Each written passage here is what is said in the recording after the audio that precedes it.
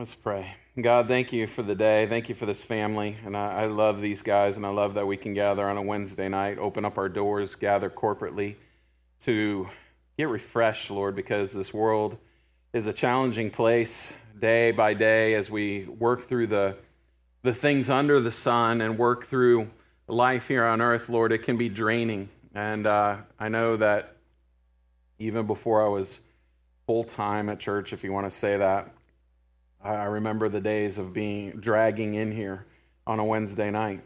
And so I just pray, Father, as your Spirit does refresh and restore, it gives strength and hope. Lord, I pray that you would meet us in this place tonight. God, as we just study this word, Lord, I pray that you would just remind our hearts this isn't something new, but it's good to hear again. And we just thank you and praise you, Lord, that you're a good God. We love you and we praise you in Jesus' name. Amen. So we've been working our way slowly through the book of Ecclesiastes, and I think most pastors, as I looked at the guys I listened to, Chuck Smith taught chapters 1 through 6 in one night. Damian Kyle did all 12 chapters in about 4 sermons. Joe Foch out of Philadelphia did it in about 5 or 6 sermons. And this is like my 5th or 6th sermon already, and we're just getting to chapter 5. And it kind of gets, the book of Ecclesiastes going this slow does kind of get monotonous. It kind of gets to the point where, okay, Solomon, you're saying pretty much the same thing over and over and over again, that life under the sun, life outside of the realm of God, removing God from the equation, life stinks.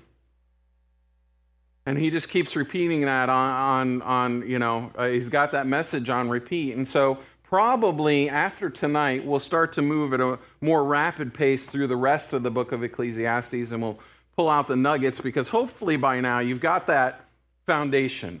You understand that life outside of the realm of God, life outside of the hand of God, stinks. And that's the conclusion. If people are honest with themselves, anybody you talk to in this life, if they get down to the nitty-gritty, that's what they're going to find, is that without that we were created for something eternal, as he said earlier in the book, that he imprinted eternity in our hearts, and that if we don't find that God meets us in that place, then our life is always wanton. We're always lacking something. We're never fully or completely satisfied.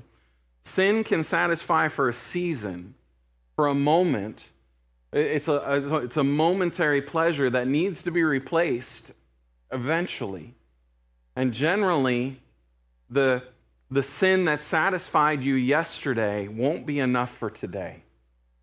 It's a downward spiral. It's an appetite that forever increases, that we have to find greater, whatever it is, to satisfy us once again. And so that's the experience that Solomon is writing about.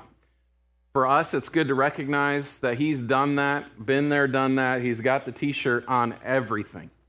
There was nothing he laid his eyes to that he did not experience.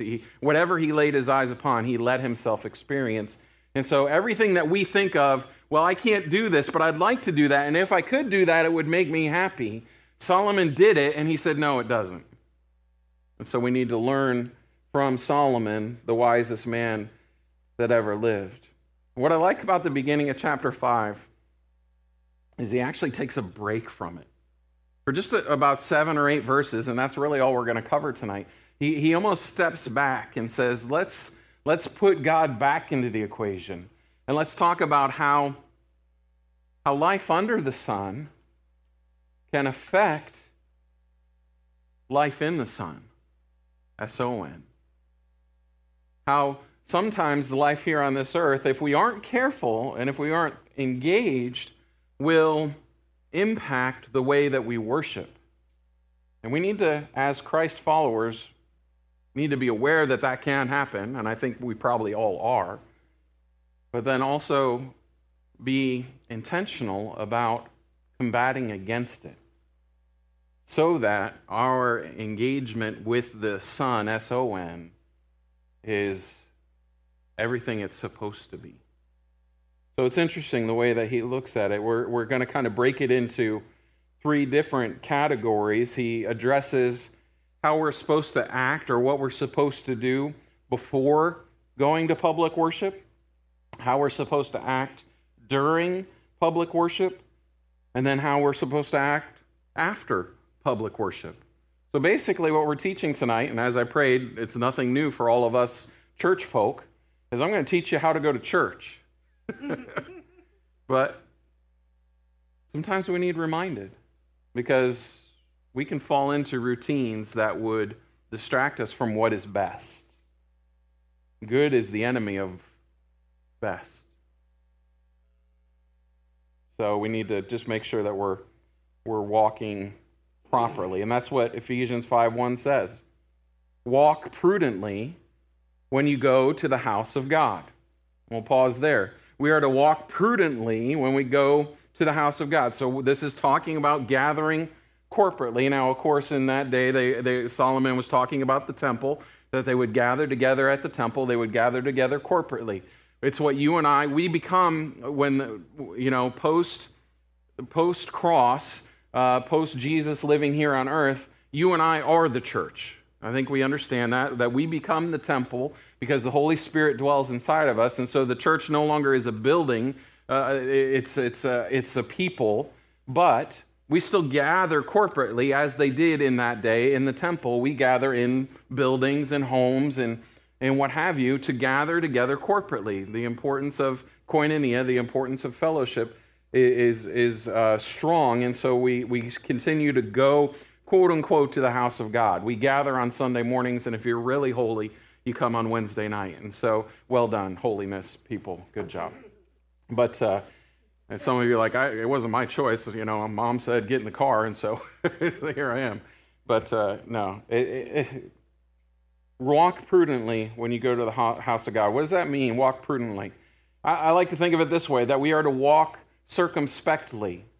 Right? We're supposed to know where we're going, that we're aware of the path that we're on. We recognize the obstacles, and we recognize the valleys and the hills. We recognize where the walk is going to be harder and where it's going to be easier. We consider and we pay attention to walking to the house of God. We pay attention to our preparation before coming to church. And we're supposed to do that. As individuals, as followers of Christ, we should walk through these doors every time we gather prepared.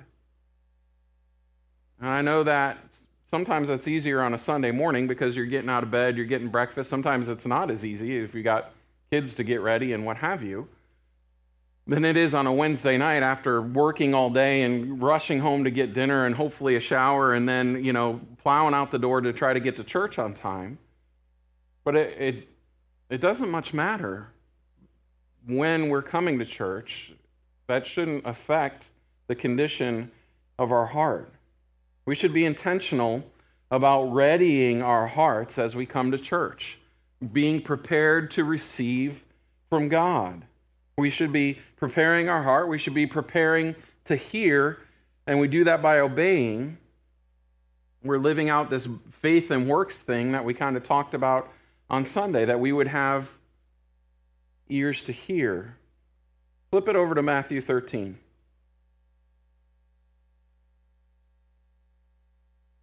Matthew 13. Jesus begins speaking in parables, and that was to kind of weed out who was actually paying attention, who was considering and who was listening. And so he gives these parallel truths, that's what a parable is, to say, hey, are you trying to figure me out? Are you engaged? Are you prepared? And then the one he speaks about in Matthew 13, the parable of the sower, is in fact about being prepared. It says in verse 3, Matthew 13:3, then he spoke many things to them in parables, saying, behold, a sower went out to sow, and as he sowed, some seed fell by the wayside, and the birds came and devoured them. Some fell on stony places where they did not have much earth, and immediately they sprang up because they had no depth of earth. But when the sun was up, they were scorched, and because they had no root, they withered away. And some fell among thorns, and the thorns sprang up and choked them. But others fell on good ground and yielded a crop, some 100-fold, some 60, and some 30. And then he says, he who has ears to hear, let him hear. And that's what we are doing as we gather corporately at church.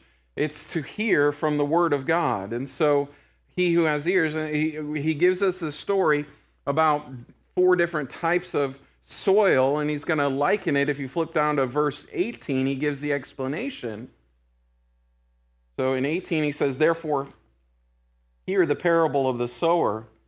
When anyone hears the word of the kingdom and does not understand it, then the wicked one comes and snatches away what was sown in his heart. This is he who received the seed by the wayside.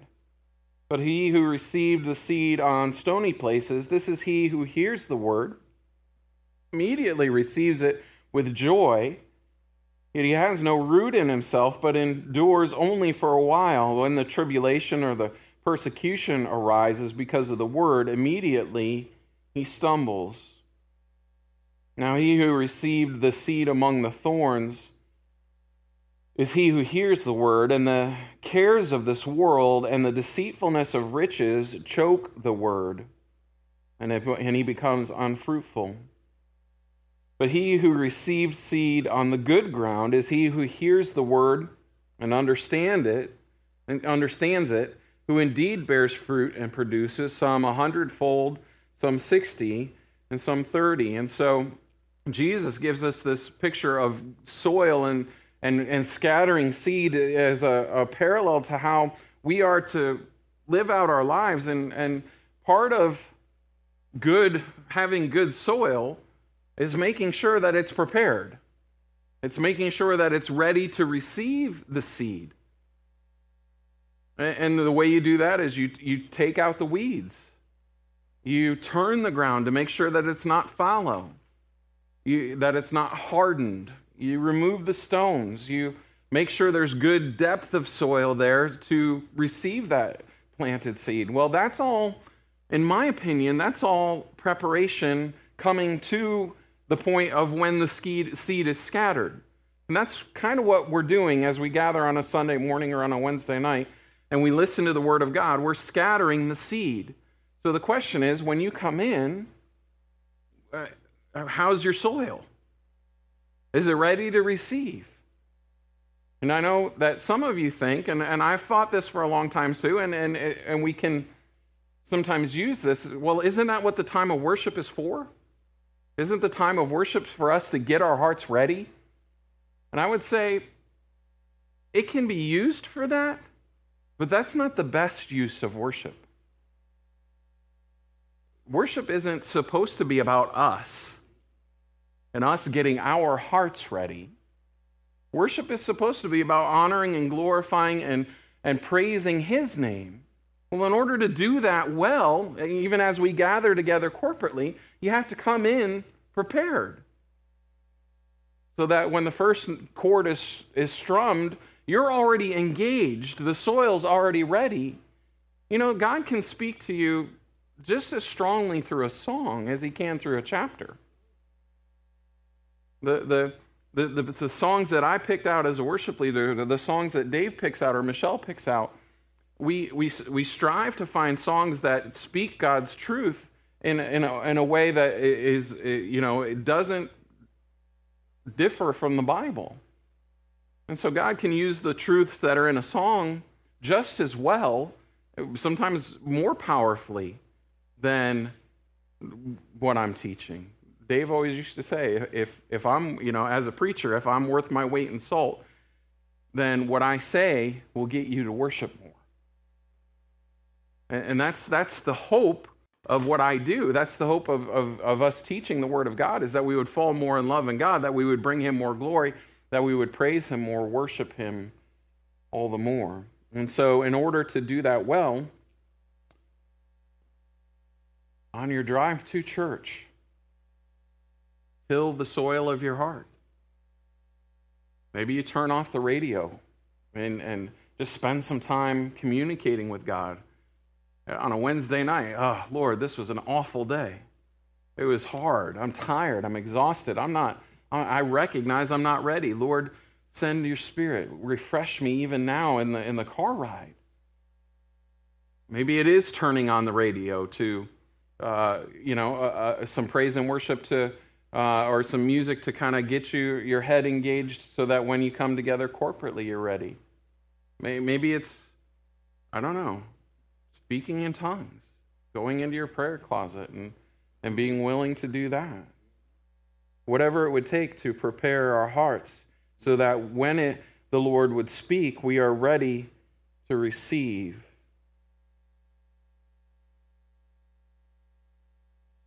We come to church because we want to hear from God, right? I mean, it's more than a social club. That's the sad part of so many churches today is the social aspect of church has surpassed even that which, the teaching or the worship. And while the koinonia and the fellowship is important, and we don't want to diminish that, the greater importance is that we would hear from God. And so, in order to hear, we want to hear, be prepared. So he said, what does he say back there in the beginning of verse 1? Walk prudently when you go to the house of God. Before we come to church, we should be preparing our hearts. Are we ready as you walk through the doors? And then it says, and draw near, the rest of verse 1.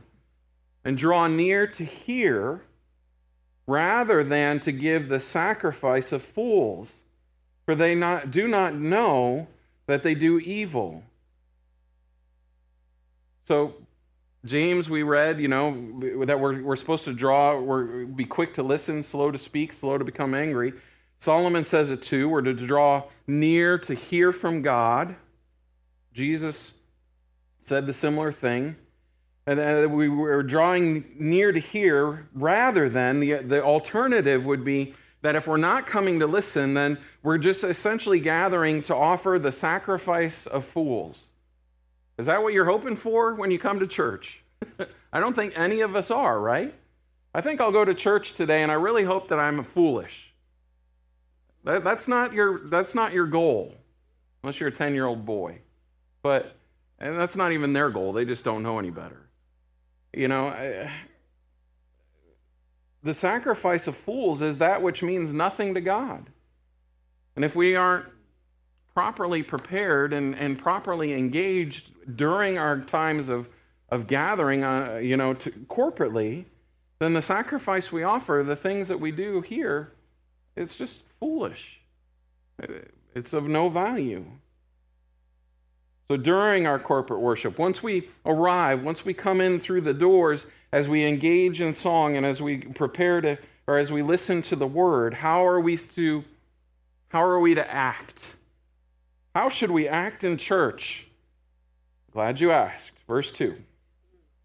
Do not be rash with your mouth, and let not your heart utter anything hastily before God. For God is in heaven, and you on earth. Therefore, let your words be few.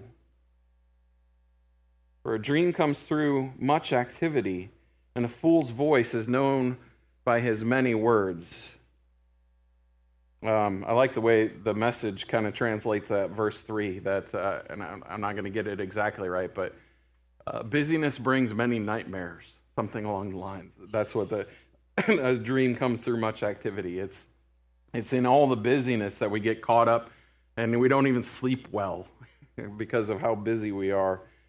And it's similarly, a fool's voice is known by his many words.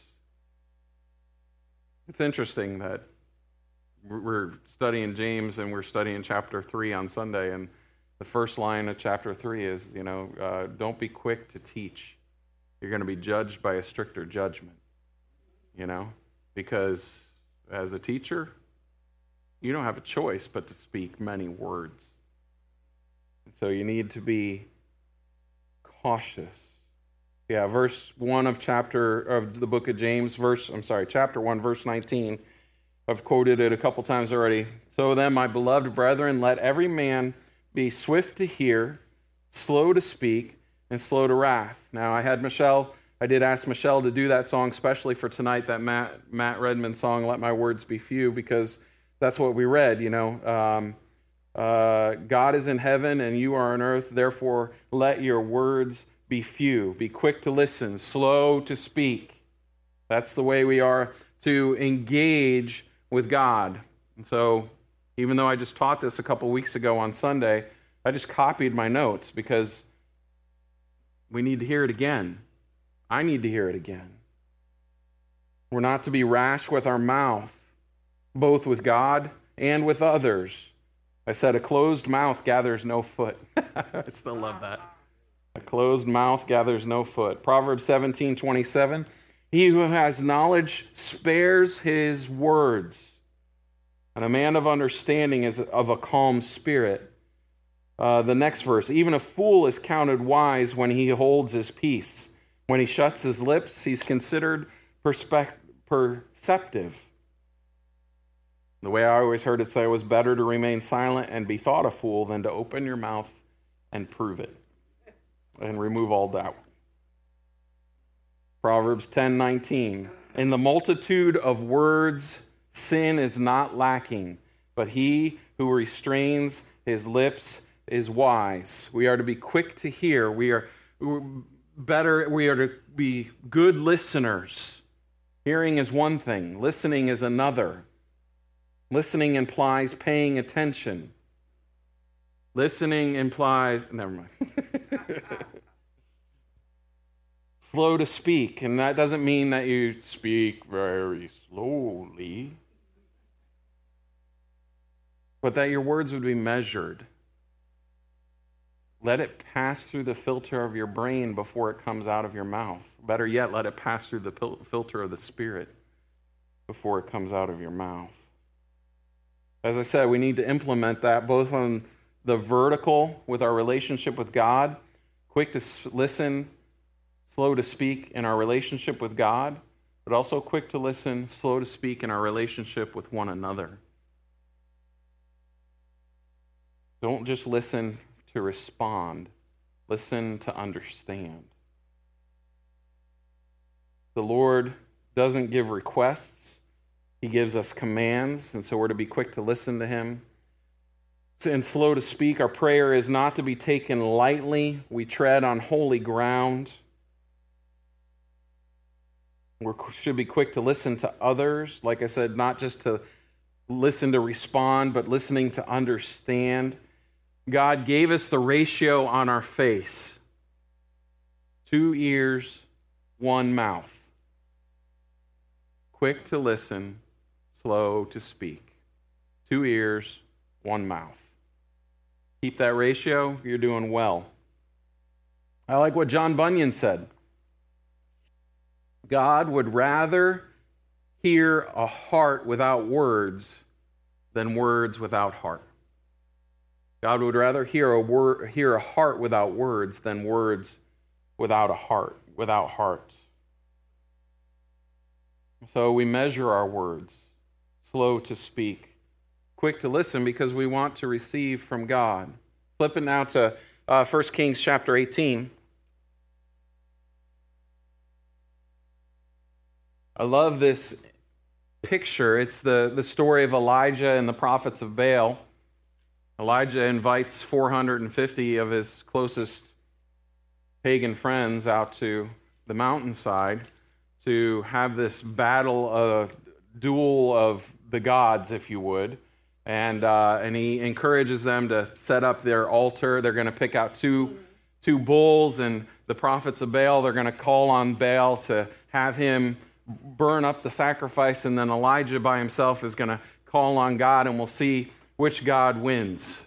That's basically the story of 1 Kings 18. And so they get the altars all set up, and then it says in verse 25, Now Elijah said to the prophets of Baal, Choose 1 bull for yourself and prepare it first, for you are many, and call on the name of your God, but put no fire under it. So they took the bull which was given to them. He gives them the choice, and they prepared it, and they called on the name of Baal from morning even till noon. saying, "Oh, Baal, hear us." But there was no voice, no one answered. Then they leaped about the altar which they had made. And so it was at noon that Elijah mocked them, and I love this for Elijah. And he said, "Cry aloud, for he's a god. Either he's meditating, or he's busy, or he's on a journey, or perhaps he's sleeping, and maybe he needs to be awakened. Perhaps he's in the bathroom and needs to be interrupted." So they cried aloud and cut themselves, as was their custom, with knives and lances, until the blood gushed out on them. And when midday was past, they prophesied until the time of the offering of the evening sacrifice, 3 more hours. But there was no voice, no one answered, no one paid attention. And here's the contrast. And Elijah said to all the people, "Come near to me." So all the people came near to him, and he repaired the altar of the Lord that was broken down. And Elijah took 12 stones according to the number of the tribes of the sons of Jacob, to whom the word of the Lord had come, saying, "Israel shall bear your name, shall be your name." Then with the stones he built an altar in the name of the Lord, and he made a trench around the altar large enough to hold 2 seahs of seed. And he put the wood in order, cut the bowl in pieces, and laid it on the wood, and said, "Fill 4 water pots with water, and pour it on the burnt sacrifice and on the wood." Then he said, "Do it a second time." And they did it a second time. And he said, "Do it a third time." And they did it a third time. And it came to pass at the time of the offering of the evening sacrifice that Elijah the prophet came near and said, "Lord God of Abraham, Isaac, and Israel, let it be known this day that you are God in Israel, and I am your servant, and that I have done all these things at your word. Hear me, O Lord, hear me, that this people may know that you are the Lord God, and that you have turned their hearts back to you again." Then the fire of the Lord fell and consumed the burnt sacrifice and the wood and the stones and the dust, and licked up the water that was in the trench. Now when all the people saw it, they fell on their faces and said, "The Lord, He is God. The Lord, He is God." Yeah, get all the wood wet, get the bowl wet. There's water running out of the trenches. There's, water around, and the fire is so intense and strong that even the stones are consumed. That's pretty intense. What's the contrast I want to draw when I'm saying, "Let our words be few"? Well, consider the prophets of Baal and how much time they spent crying out to their God. From the time of the morning till noon, and from noon until the evening sacrifice. They spent all day crying out to their quote-unquote God. Contrast that to the prayer of Elijah, just 2 short sentences. God, just show that you're a God.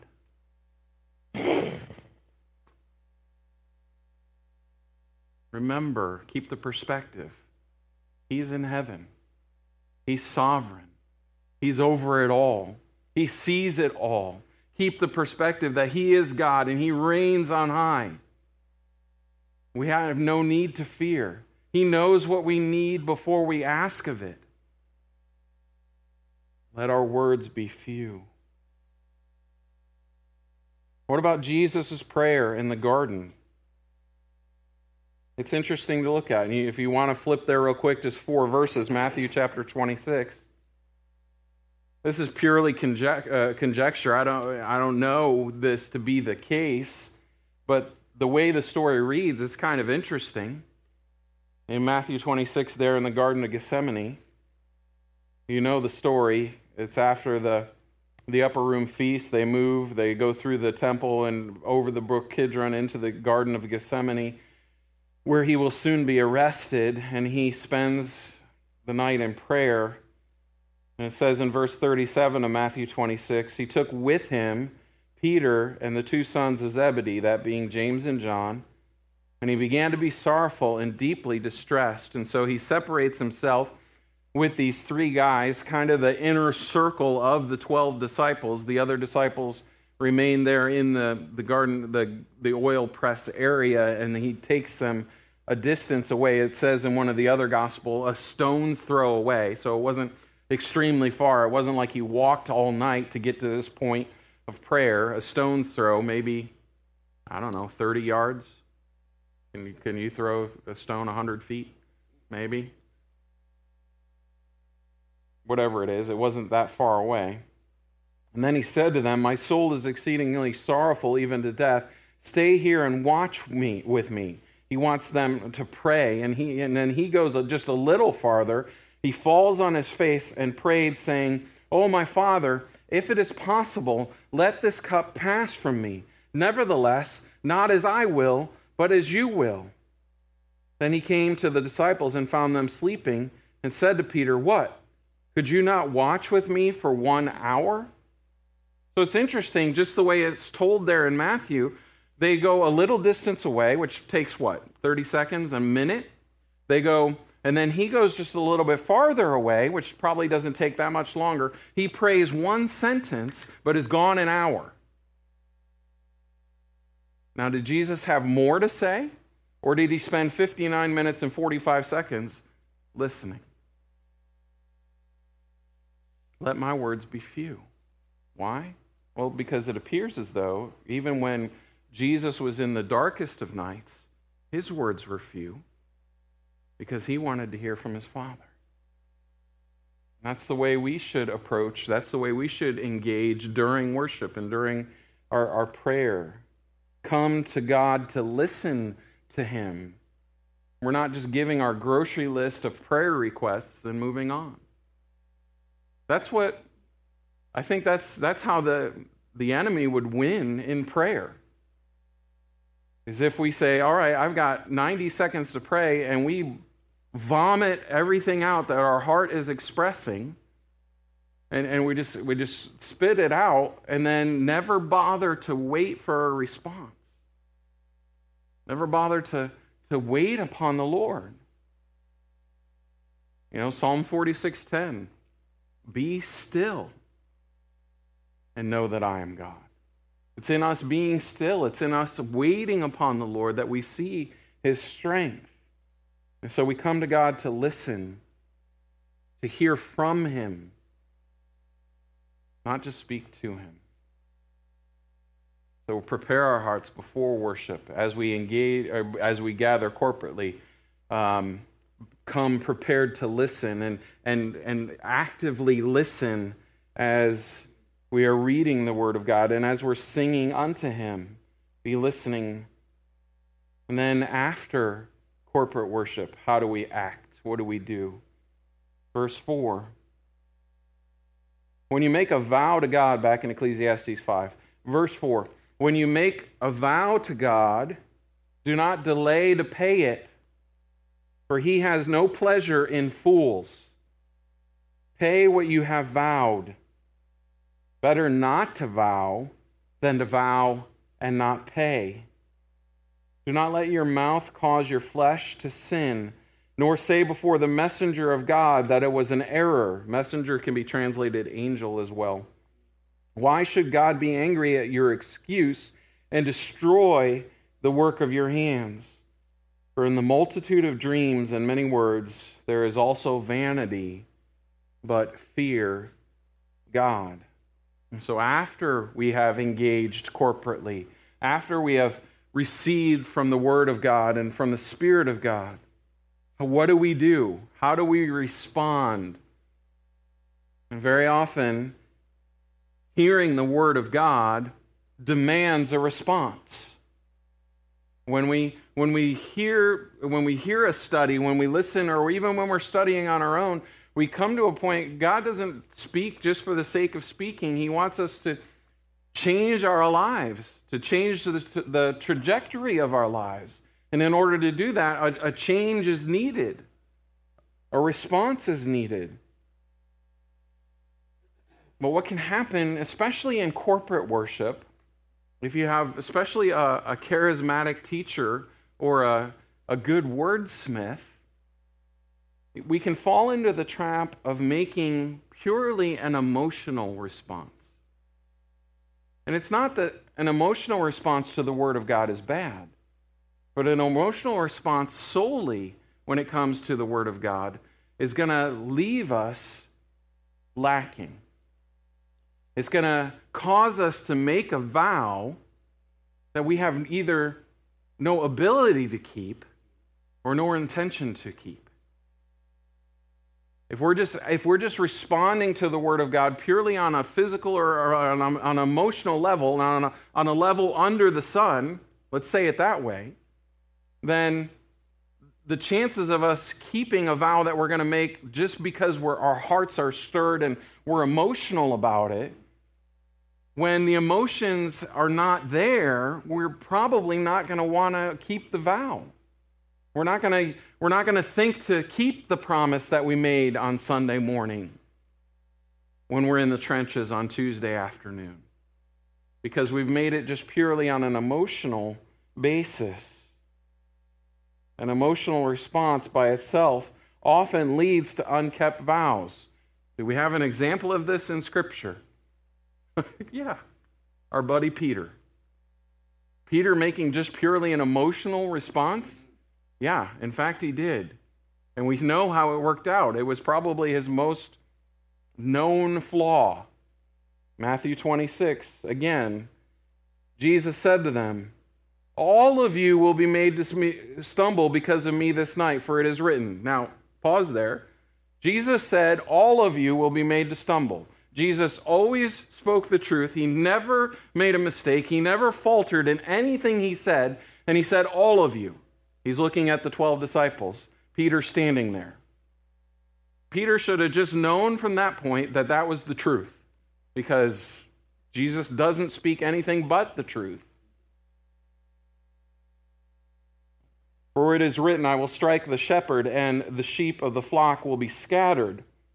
But after I've been raised, I will go before you to Galilee." So he's even speaking of the restoration that will happen. But Peter, making an emotional response, verse 33 of Matthew 26, said to him, "Even if all are made to stumble because of you, I will never be made to stumble." Hear it?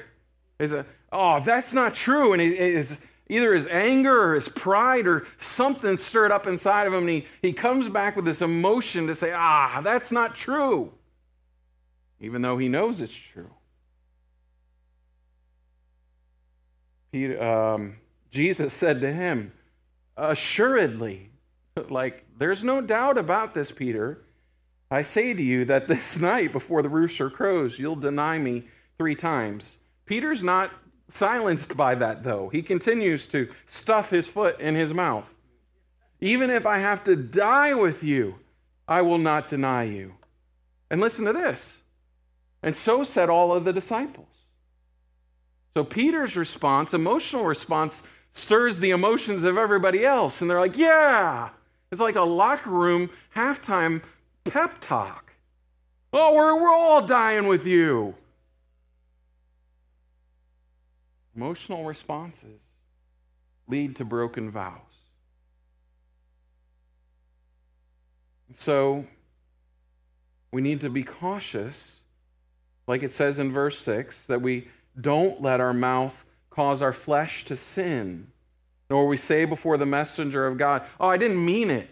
It's like, yeah, I said that I was going to quit swearing, and I said I was going to quit drinking, but here it is Tuesday, and I didn't really mean it.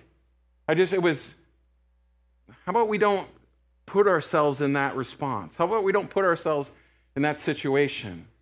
I'm going to start my diet next week. Now is 2017.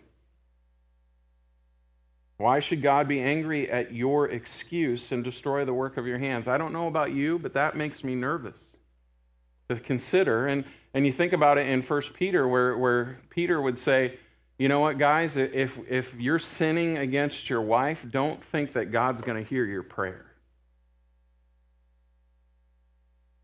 That's something similar here. Why would you make a vow that you don't intend to keep or you're not able to keep, and God's not going to listen to that and actually work against you? I don't want to be in that situation.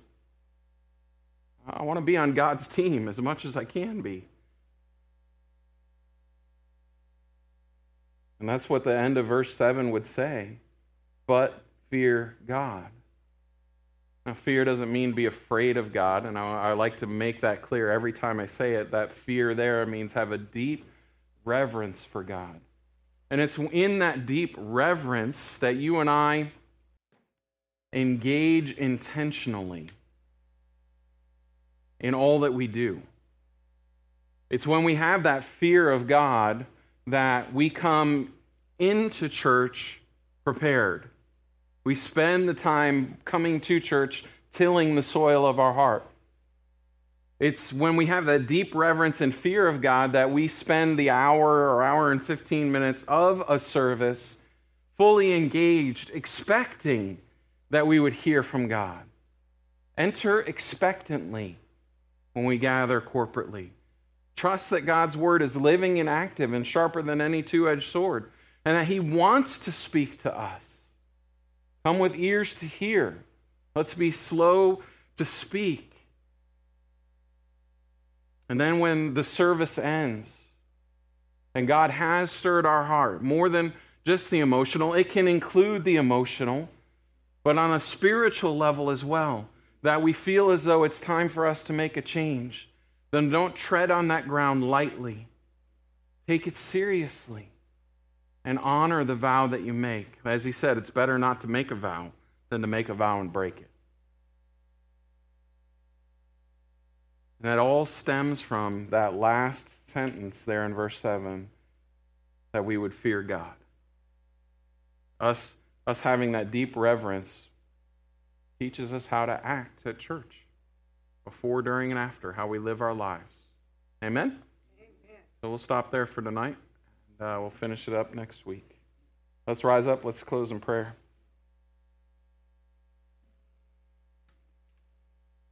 God, thank you. Thank you for your grace and your mercy, Lord. Thank you that we can hear from you through your word, through the power of your Spirit. Lord, for all the broken vows that I've made before you, I thank you that your grace covers them, that through the blood of Jesus that I'm forgiven. Thank you for all the times that I've sounded like Peter.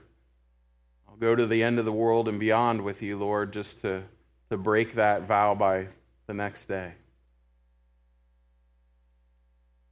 Jesus, you went to the cross for that. Thank you, Lord, that in you there is hope, life eternal. Father, I pray that as your people, we would take seriously our gatherings. Lord, that we would enter expectantly, wanting to hear from you. God, you're good to us. So we stand in awe of you, as we sang earlier. In Jesus' name, amen.